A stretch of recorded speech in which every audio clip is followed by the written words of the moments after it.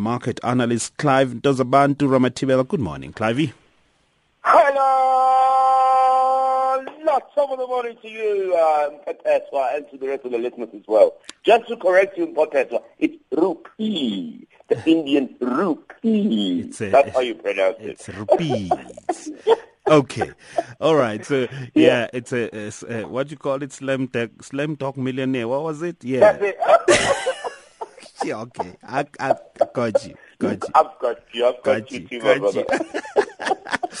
All right, so I see the rand pulling back quite nicely against the greenback. Why?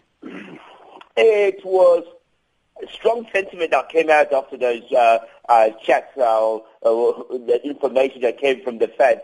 It seems like that Janet Yellen is still pretty much hawkish with interest rate hikes, and that saw the dollar obviously climb down simply because a lot of people thought maybe because the data is not being supported, the strength of the dollar itself has not been convincing, and so that's why people thought maybe the sentiment will be that they will start to pull down a little bit. Remember we spoke about the dotted path that they chose, that there's going to be significant dots in the 2016 financial year where they'll pick a point where they'll actually hike.